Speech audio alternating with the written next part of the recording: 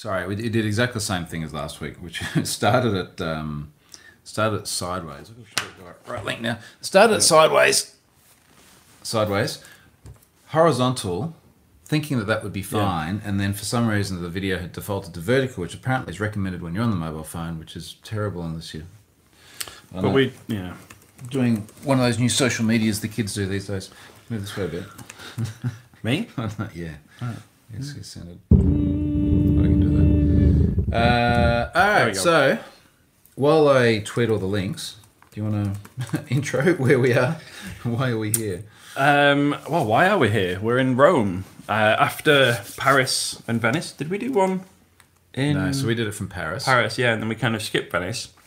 So there was Venice in the middle, and now we're in Rome for my final leg of Eurotour holiday. It was pretty funny. This guy came up to us this morning in the restaurant. There, really nice, kind of like waiter, concierge guy. And he's like, "You are always working." It's like because we're there with the laptops at the breakfast tables, doing all the stuff. And he's like, "You're on holiday," and yeah, we are on holiday. But can I say what I said to him? Yeah, you can. I said, it's not for children. I was like, my boss is an asshole, and I have to do work while I'm here. So yeah, it is a holiday. We've had a good few days. You were talking about yourself, weren't you? Yeah. I'm self-employed, so I can say that. But yeah, a few days in Rome now. We actually go to the... Well, I go to the airport tomorrow. Are you going to the airport tomorrow? No. So okay. Yeah, we're here till Tuesday when we go to Oslo. We should actually give Oslo a pump and give London a pump. Yeah, okay. So, well, no more London. Okay. Next update. Don't that's news to me. Don't mention London then. So yeah, tomorrow I fly to Oslo for NDC security.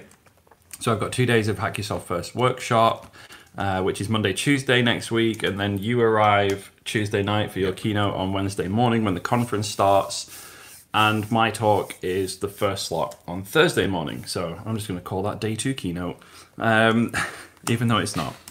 But yeah, you have to share your audience with other speakers. Yeah. What's that like? Kidding. Yeah, I was keynote last year, so I'll be comparing the scores. But yeah, it's really good. I really like NDC security. We were a little bit worried about the snow because Norway's had like a meter of snow in some parts. But did you see the news about Boeing this morning? No, that's fine. So Boeing have had to ground like a whole section of their fleet today because the window fell out of an airplane in America.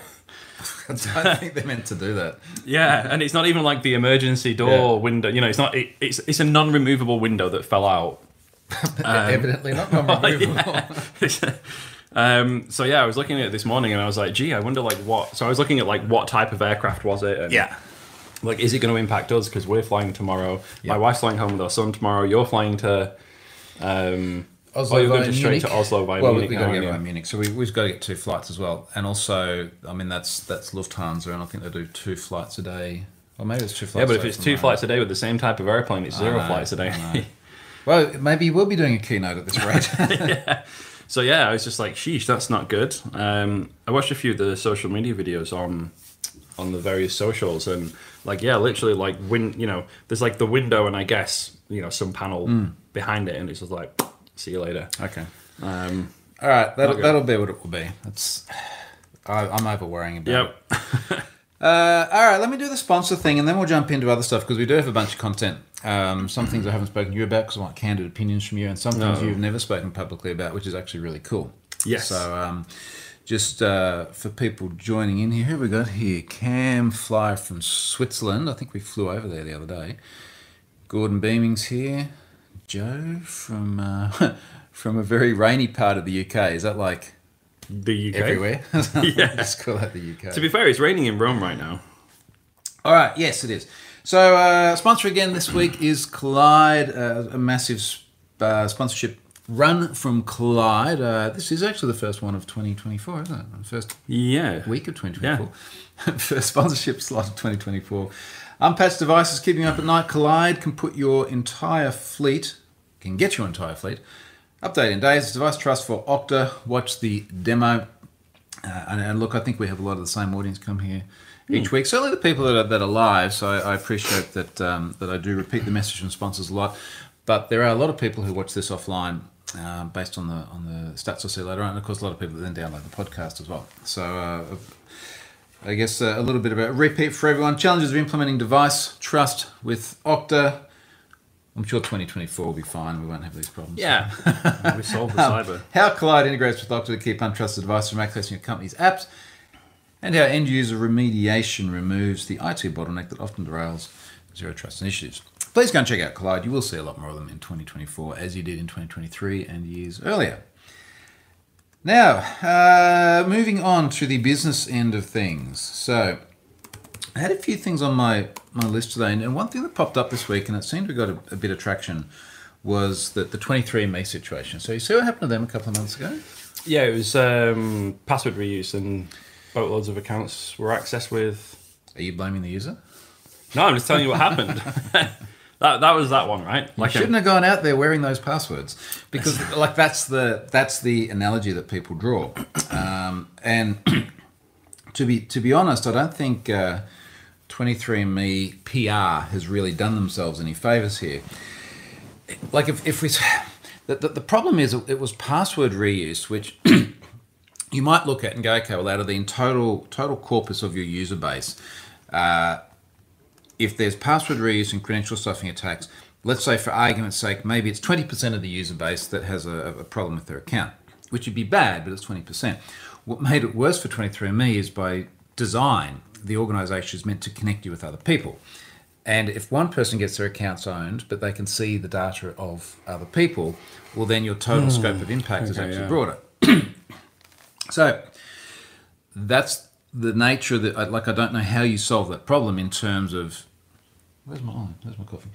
In terms of how you solve that problem if your system is designed to connect you to other people and show you personal attributes for other people. I mean, that's by design. One person's compromise needs to be multiple people's compromise. And I know their data is slightly different, but it's going to be similar for like Facebook or other social medias, right? Like if you get into your account, I might be able to see things about you that you don't have publicly on your profile, like another analogy I can think of. There was a breach that I put in Have I Been Pwned from a service called, it was like Covevi or Covi, which was, it was a weird name, but that was a contact management application, and it would synchronize people's contacts from their device up into the cloud. I was in that data breach not because I ever used the service, but someone that I had met in Salt Lake City obviously put me in their contact list, used that service, was in the data breach, and now my personal data is out there. So the thing is that I can do absolutely everything right myself, but someone else who also, I guess, did everything right, but then it's like data on the cloud and it's in a breach, right? So in services like that, do they have to ask you before they put your details into like their chosen contact management system? Like, how should that work? Well, do you ever ask someone if it's okay to put their details in your contacts app? Well, if I ask them for their phone number, it's kind of like it's going in my phone. But if I then go to like some other third party, like totally unrelated thing, which just like it, I assume it's an app. It says would like to access your contacts, and you say yes. Do you go through all your contacts and ask them permission before you do that? I don't let apps access my contacts, actually. Like, literally, I don't have... that's just a thing that I don't do. But you see the point. It's problematic. It's a rhetorical question because the answer is no. So you wouldn't end up asking people. No, because you work on the expectation that the service that you're using is going to protect the data. So to bring it back on topic with 23andMe, part of the problem is by the design of the organisation, an incident that impacts a small number of people becomes an incident that impacts a large number of people. And then we get back to the old chestnut of, well, it's credential stuffing, it abuses password reuse. Is it the fault of the service or is it the fault of the users? Now, a lot of the users think it's the fault of the service because there's class actions flying around so fast it makes your head spin. But you can imagine lawyers on the 23andMe side, like what are they going to say? It's the user's fault. It's the user's fault. So, like, easy, yeah. This is what was in the news a couple of days ago. There's a story here from Lorenzo on TechCrunch. And the headline is 23andMe tells victims it's their fault that their data was breached. Now, was it that blunt, or is that just the headline? I was just going to say this is. I know Lorenzo pretty well. That's pretty direct. He's a good journo. Journos do write headlines that get attention. So anyway, they're facing more than 30 lawsuits already. Jeez, from victims of the massive data breach. Even then, it's like, if that data turned up, yes, I'd put it in have I been pwned, I'd treat it as a breach. But even then, it's like, it's a massive data breach where attackers just logged in with people's username and password. Yeah. Anyway, so here's the quote here from who's a security researcher? Where'd that come from? It's a lawyer, Hassan Zaveri, one of the lawyers representing the victims. Rather than acknowledge its role in this data security disaster, 23andMe has apparently decided to leave its customers out to dry while downplaying the seriousness of these events. Now, having said that, he's a lawyer. So now you've got... There's an angle. You've got 23andMe PR people, you've got journalist headline, and you've got class action lawyer. It's like, how... we've got to kind of like cut through all the bullshit here. Because like we've discussed this before, I've discussed it many times, I've written about it before, about class actions and data breaches. I feel really uncomfortable with the premise of class actions after a data breach where there is no evidence of harm other than feelings of being hurt, because it incentivizes everyone to jump on this bandwagon to beat a company down for something which really should be the job of the regulator, in my view. Regulators should come in, give you a great big penalty if you have been deficient in your security controls. Which I agree with, but it's just like then it's just making money for the government and not the... It's like, company gets fined, government gets money, I sit in the middle with nothing. It's like... Well, when you say you're putting yourself in the end user position, Correct. What would you want in order to make this better? I think the regulators should do the governing of the fines and the processes, but then somehow distribute something to the impacted people. But free identity theft protection. Woo! I've got about 12 of those now. But that's the bit that doesn't sit right with me. It's like company loses the money, government gets the money, person in the middle who was actually affected just is like piggy in the middle, right? It's like, woo, just... Well, I'll tell you what, like let's read what 23andMe has actually said. So... it says here, in a letter sent to a group of hundreds, inevitably plaintiffs in this case, hundreds of 23andMe users who are now suing the company, 23andMe said that, and this is their quote, users negligently... Okay, that's right. Off to a good start. But, again, keep in mind... I'm just trying to put this without giving anything away. Keep in mind that there will be lawyers and PR people on the 23andMe side whose sole job is to reduce the damage or reduce the impact on the organisation. Like, that's their job. So they've got to say that. So they've got to say that. Okay. Users negligently recycled and failed to update their passwords following these past security incidents which are unrelated to 23andMe. Now, of course, what they're referring to is other data breaches where people reuse the same passwords. Now, mind you, in the defence of the user, you don't always know if your data has been obtained from somewhere else. You don't know if you've entered it into a phishing site. You don't know if you've entered into a website that's been breached and not disclosed. So the negligence, which I will agree with because we talk about this ad nauseum in this industry, the negligence was the reusing of the password. Full stop. It wasn't I was going to say, like, I wouldn't be like, oh, I'm using this password and now I've observed it in another breach, I'll stop using it on others. Like, that's not the... It's just not the way it works. Yeah. Anyway, they're going. Therefore, the incident was not a result of 23andMe's alleged failure to maintain reasonable security measures. Now, very objectively, I would argue, and I have argued many times, that this is a shared responsibility. Yeah. That it is not... I just hate these absolute arguments where it's like, absolutely everybody here is to blame and everyone here is innocent, or the other way around. As we've said so many times, whether it's this sort of thing or some of the more contentious things happening in our industry at the moment, the two extreme ends of the scale are normally wrong, and the truth is somewhere in the middle. And I think the reality of it here is that we know people shouldn't reuse their passwords. I do think that they have to wear some blame for reusing their passwords. And also, we know that organisations need to be much more resilient in the way that they actually allow people to create passwords and the way they defend against credential stuffing attacks. Now, I know that in cases like this, very often websites allow atrociously bad passwords. Yeah, and this is kind of the balance point, isn't it, though? But how many of those customers that were impacted and had their accounts breached do you think, no, I shouldn't reuse my passwords across... Like, what do we think the level of penetration of that education is? I would say if you were to take that entire group and say, it's a binary poll. Should you reuse the same password across multiple sites? Yes or no? Oh, if you angle the question like that, everybody's going to say no because the question is leading the answer. But okay, but I don't think anyone out there creating accounts online today is ever like, if you're like, okay, what are you meant to do with your passwords? You have the same one, you use it everyone feels guilty about it. But you know how many people I speak to that still do that? Oh no, I know. Like, yeah, it's like 90%. But this is the thing. They feel guilty because every time you have this discussion with someone, like I do back in Australia, I do this radio show every Monday morning. So I go in the studio every Monday morning. We have this discussion. People call in and cyber this and that. And the host of it, who's lovely, every time we have this discussion about passwords, she's like, I know I shouldn't reuse them. I'm getting it. And I've sent her the one password. I've said, come over to my place one day for coffee. I'll give you a cyber tune-up. Like, we'll fix all of your cyber things. We'll make it all right. And I know she still reuses the password. And every time she feels guilty about it because she knows she shouldn't do it either. And we go through this. So I like the two big people in my life, because I always find it's like immediate friends and family. Yeah. My sister, who's younger than me and is like way more social media savvy, and unfortunately, like recently lost control of her Instagram account.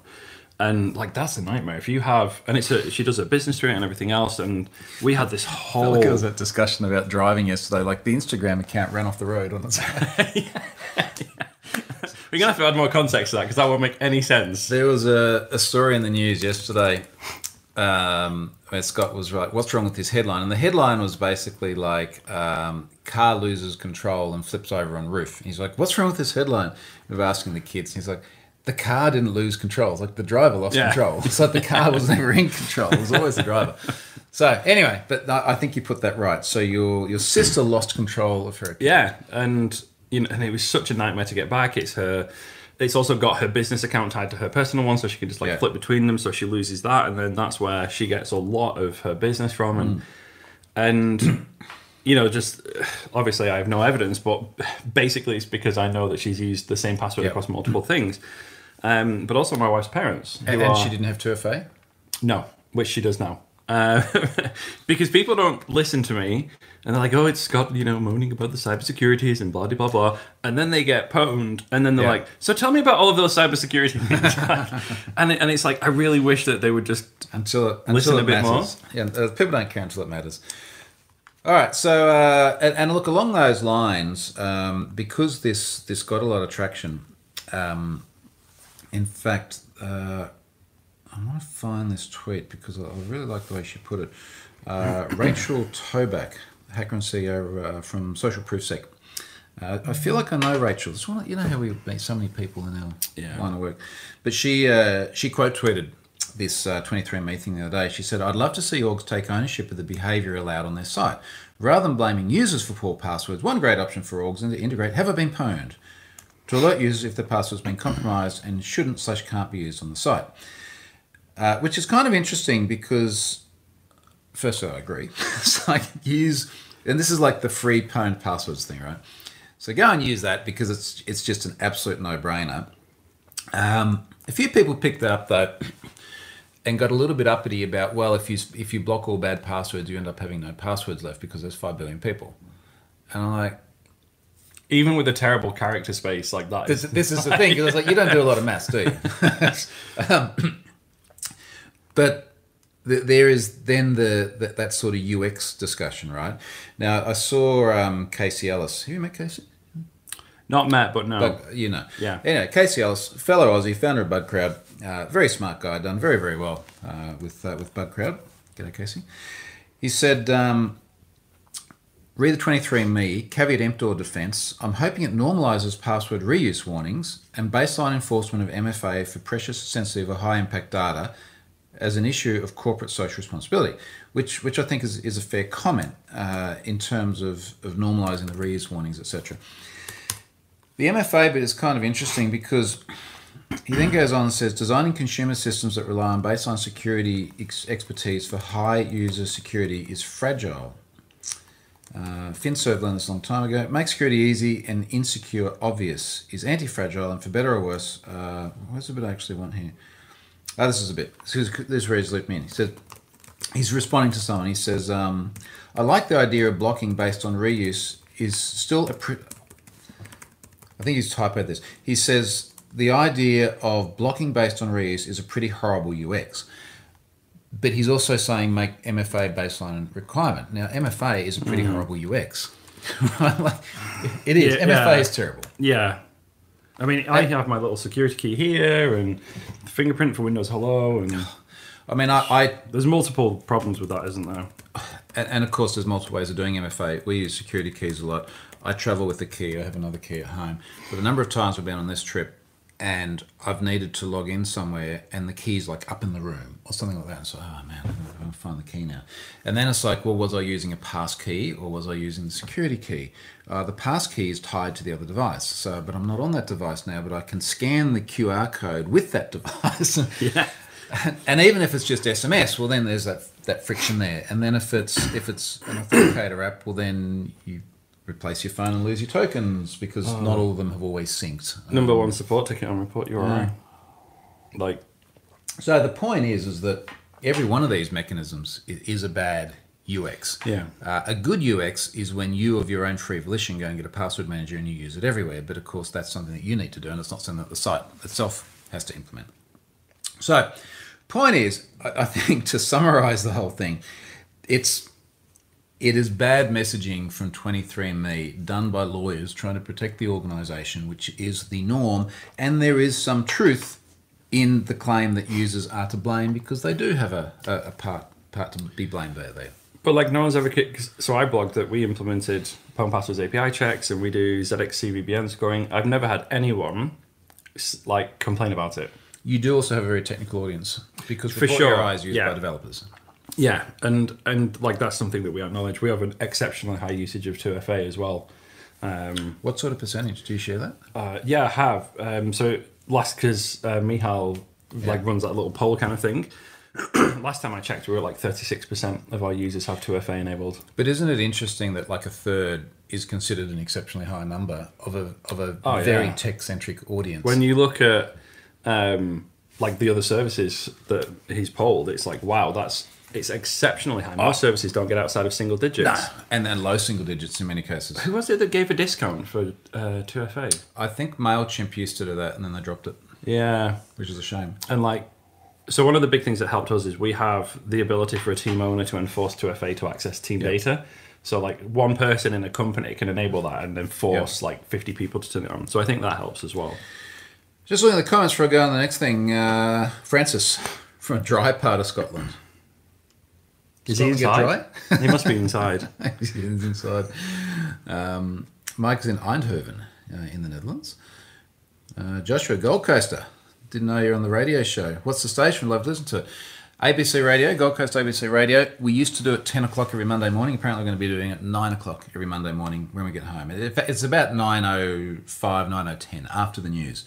So tune in. It's the one we do with Sarah Cummings. So yeah, jump in onto that, Joshua. Mike says, don't give up hope. Managed to get my parents set up for 1Password after way too long trying over the Christmas break. Christmas break is like the family tech support holiday of the year. That's all I ever end up doing. T-Mock 977. Gents, what's your favourite video games growing up? Don't date yourself. Half-Life. No. So you must have been What? older. Well, you're assuming I've grown up. Well, there's that. Well, actually, if you want to go back to that, I mean, being born in the second half of the 70s, the early bit of the second half of the 70s, it would have been Doom. So that's the big one I remember in probably my final years of high school. Mine was Halo. Like the original genre setting, first Xbox with the crazy, ridiculous big controller. Yeah, that was good. That was mine. KD says, hey, just wondering where you get your DB dumps from. Epically hard to get one, like Domino's India. Almost everything is sent to me. People, I mean, I'm obviously not going to show this to the public, but Scott, like if you look back through all of these, are like dump data, here's this data, here's this data, here's this data, and I've just got an inbox. Huge zip files. And that, yeah, well, I mean, but they're the small ones, right? Because most of the big stuff is They fit in an email. inbox.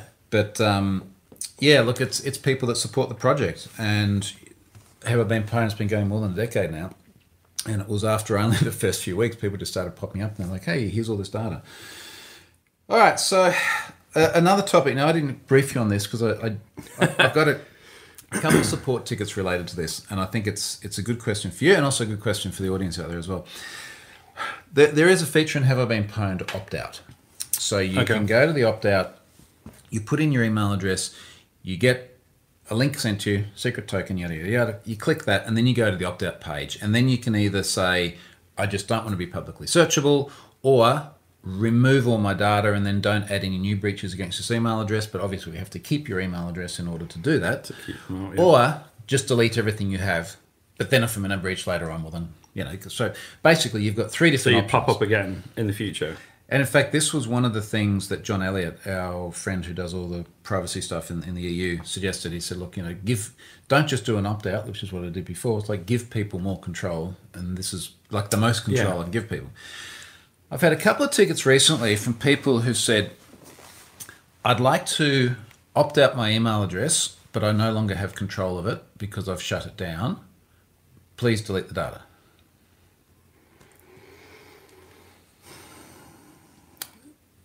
But that's like... So if I rephrase that, it's like, please let me take control of this thing that I can't demonstrate control over. Well, in a way, it'd be a little bit different if it was, say, Report URI, and someone is like, please give me access via this email address that I can't demonstrate control of, because then you open up something to them. In this case, they're saying, I just want to remove that data from public searchability.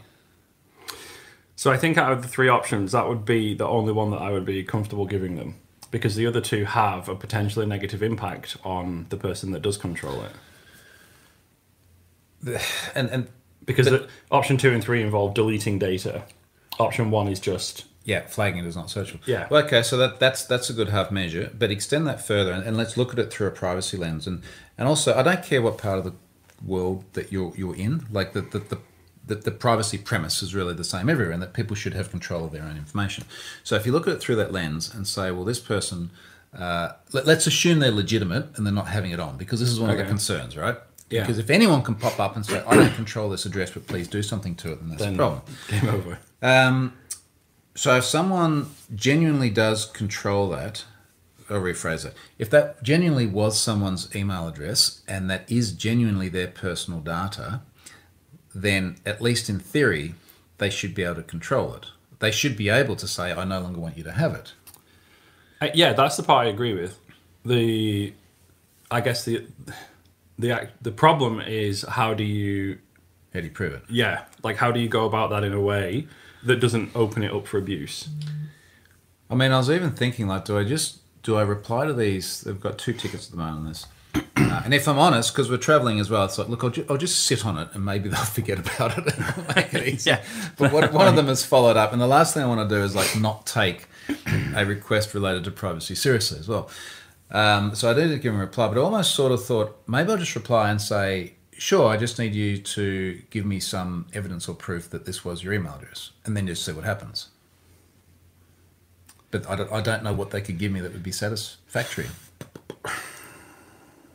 How could you prove that an email address Another way we could do it is I could just email that address and say, hi, we've had a request to hide this data. But what are the chances that someone would just ignore that, or it might go to spam? Or, I get those emails all the time when it's like, oh, someone's trying to reset access to your account. Like if this wasn't you, just ignore this email. And it feels like it'd fall into that category of something that I might just be like, meh. If I ignore, this is the problem, right? Like they should think if I ignore this email, nothing bad will happen. So if you email them and then they ignore it, you can't take that as a positive signal. I mean, the other option is that it's so rare that this happens. Let's say it's half a dozen times a year or something. Do I just do what they want and make the problem go away? I think if you were to do just the first option, because then if somebody does legitimately control that address now, apart from them being not publicly searchable, they can still go and understand their impact in Have I Been Pwned. And the thing is like obviously that doesn't remove the person from the data breaches. The data's still out there floating around. They can't go to all the popular data breach forums. Well, there must be some. Well, so what does GDPR say on this? Like, what and I hate to defer to GDPR, but what is you're right in this circumstance, like officially. If you can't prove it's your data, Yeah. I don't know. Like, I'm pretty sure under GDPR you can't... that'd be interesting. That might be a good question for John, actually. Yeah.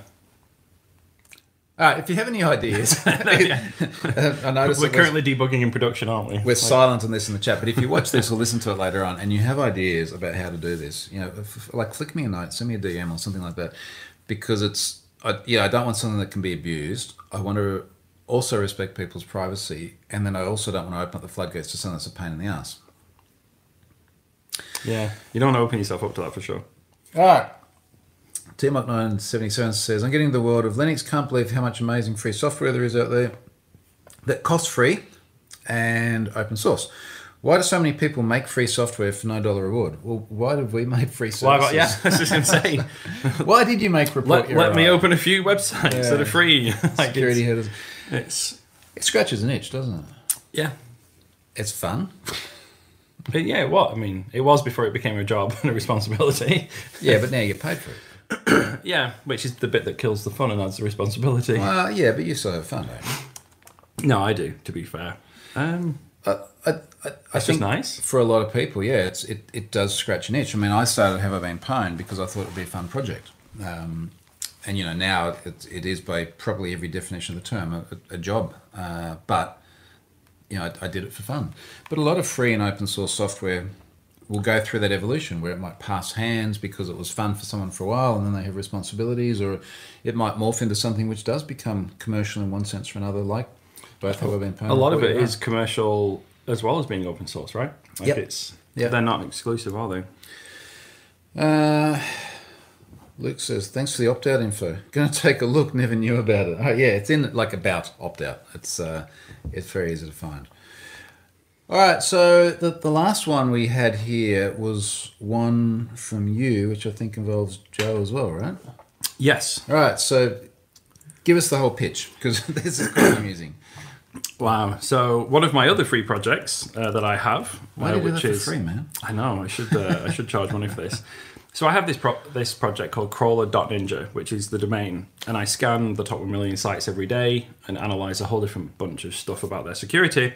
And I publish like a daily analysis every day, which is very lightweight, and kind of like every 6 to 12 months I do a report on how well have we progressed.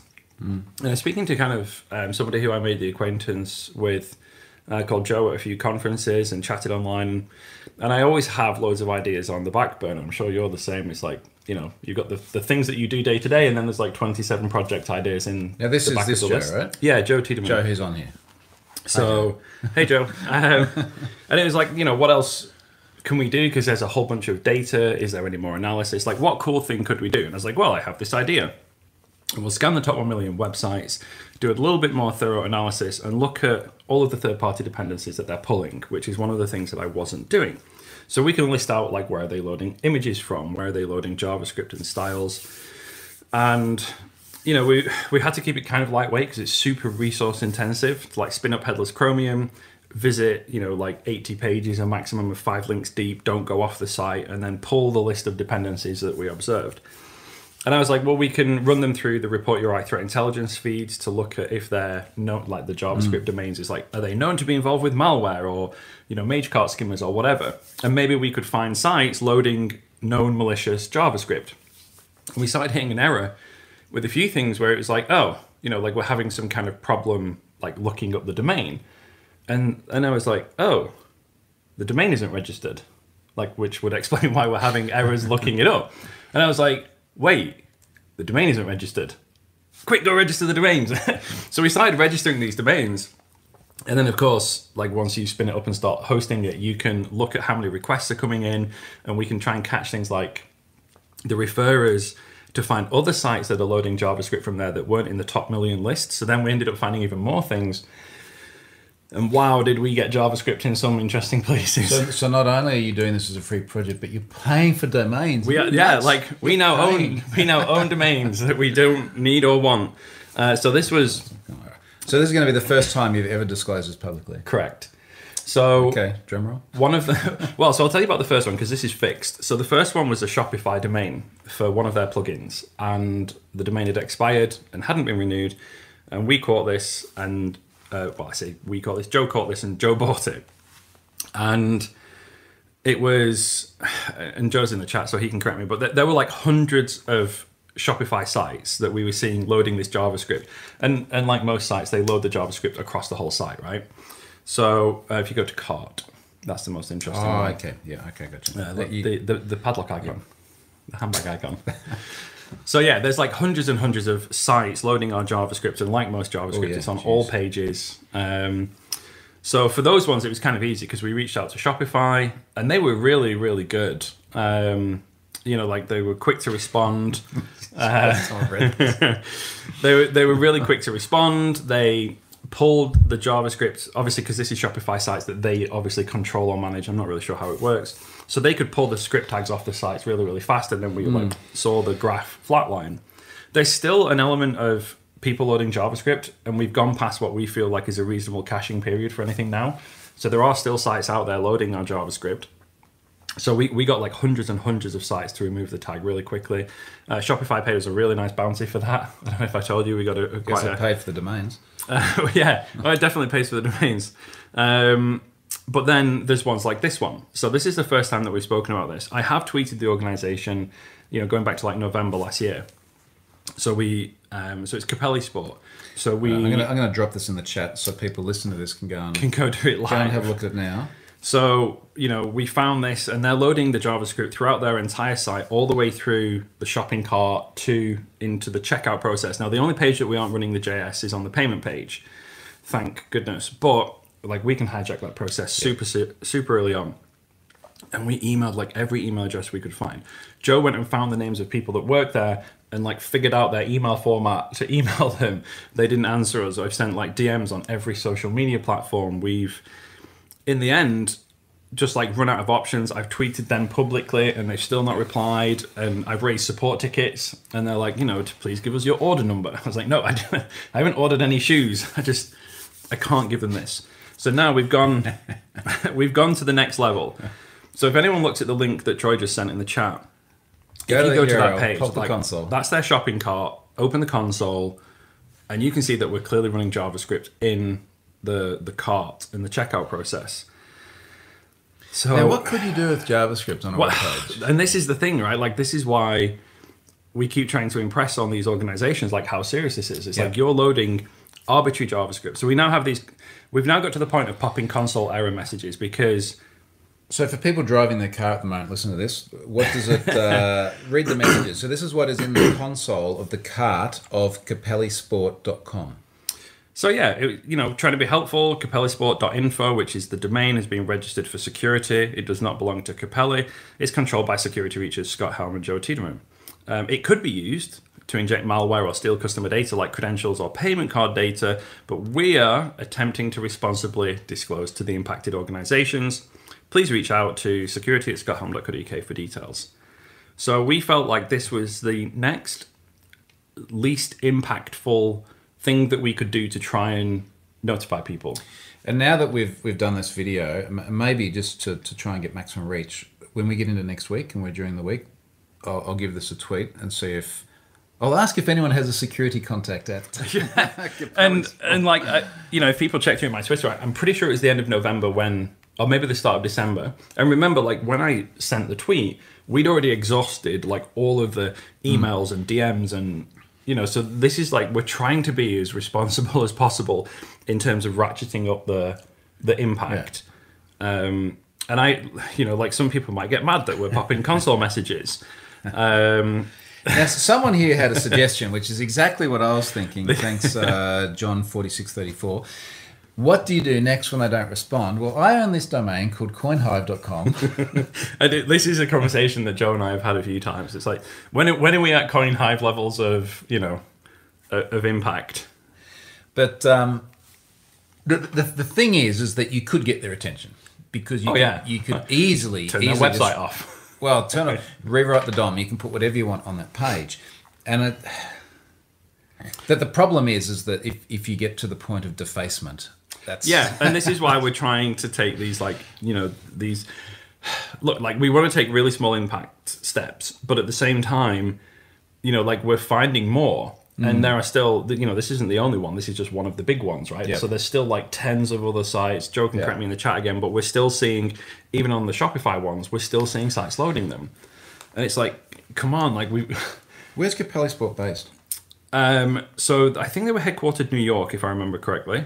It's really too late in the day. But like when I came here, they're like, "Hey, you're in Italy. Do you want to change to like shipping to Italy?" So I guess they work. I guess they're a global e-com. Yeah. It's 3 a.m. in the morning, New York, Saturday morning. So. Is there anyone in New York? No.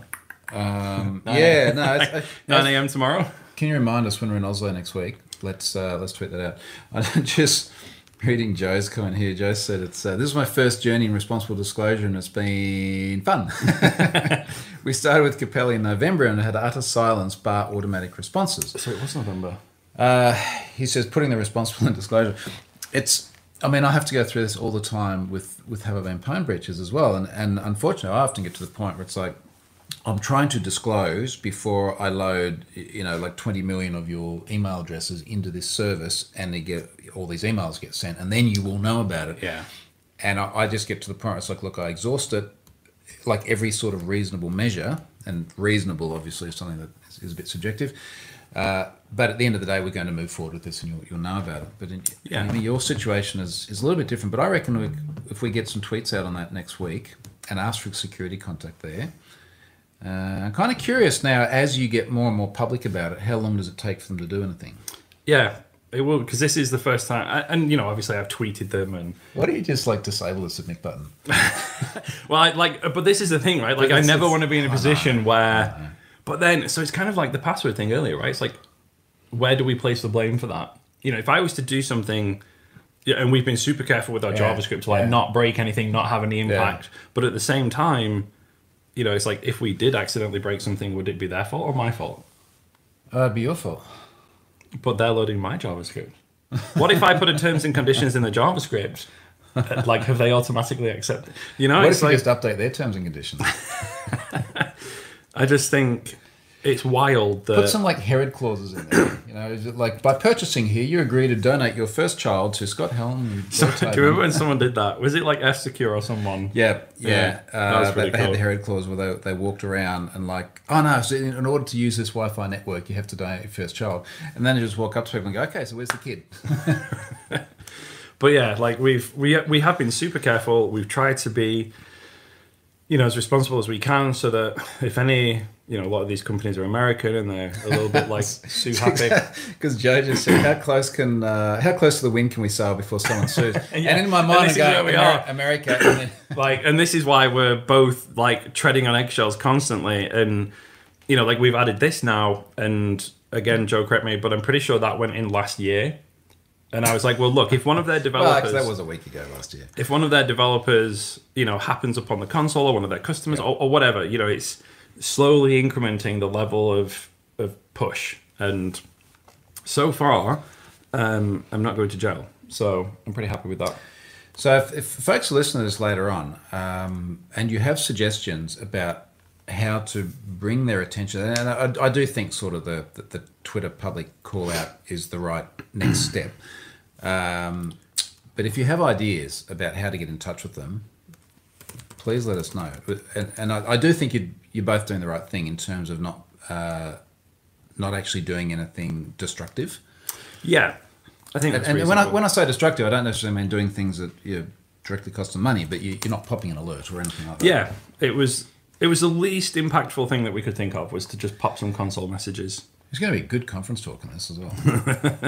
Oh, seriously, because it's everything from the craziness of letting domains lapse and being able to be registered by other people, through to the difficulty of disclosure. And it's just nuts when you try so hard to do the right thing.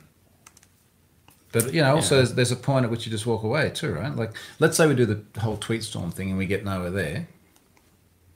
Yeah, I mean, we own these domains now, and maybe Joe, if it's not too much trouble, but if you happen to have the stats handy in terms of how many thousands of times the JavaScript's been loaded, because of course we can see, even if we get the minimal referrer, which is the domain, it's enough to start the process. But a lot of the sites give us the full path, and it's okay, so /cart, /checkout, we're now running JavaScript in really sketchy locations, and it's just wild. The other thing that really struck me is like how has no one else done this? That, you know, because this is when we actually found that those domains weren't registered. I was speaking to Joe, and I was like, "Wait, what? Like, how are we the first people to find that? You know, you're the first people to find those ones. How many people have found other ones? Yeah, you know, like I doubt that you're the first person to register a lapsed domain and do something a bit. Oh no, for sure. But on the top 1 million sites loading JavaScript on a cart/checkout page, like that feels like MageCart have really missed a trick there. Whoever MageCart are. All right, mate, I think we might wrap it up there. So we're sort of done for this week. We'll be heading off to Oslo. If you are coming to Oslo Security, NDC Security Oslo, come and say good day. Hopefully I'll be able to get on the plane and I'll be able to do that keynote on Wednesday morning. And then we can do this again from Oslo on Friday. Yes, we will. Awesome. All right, folks, thanks for joining.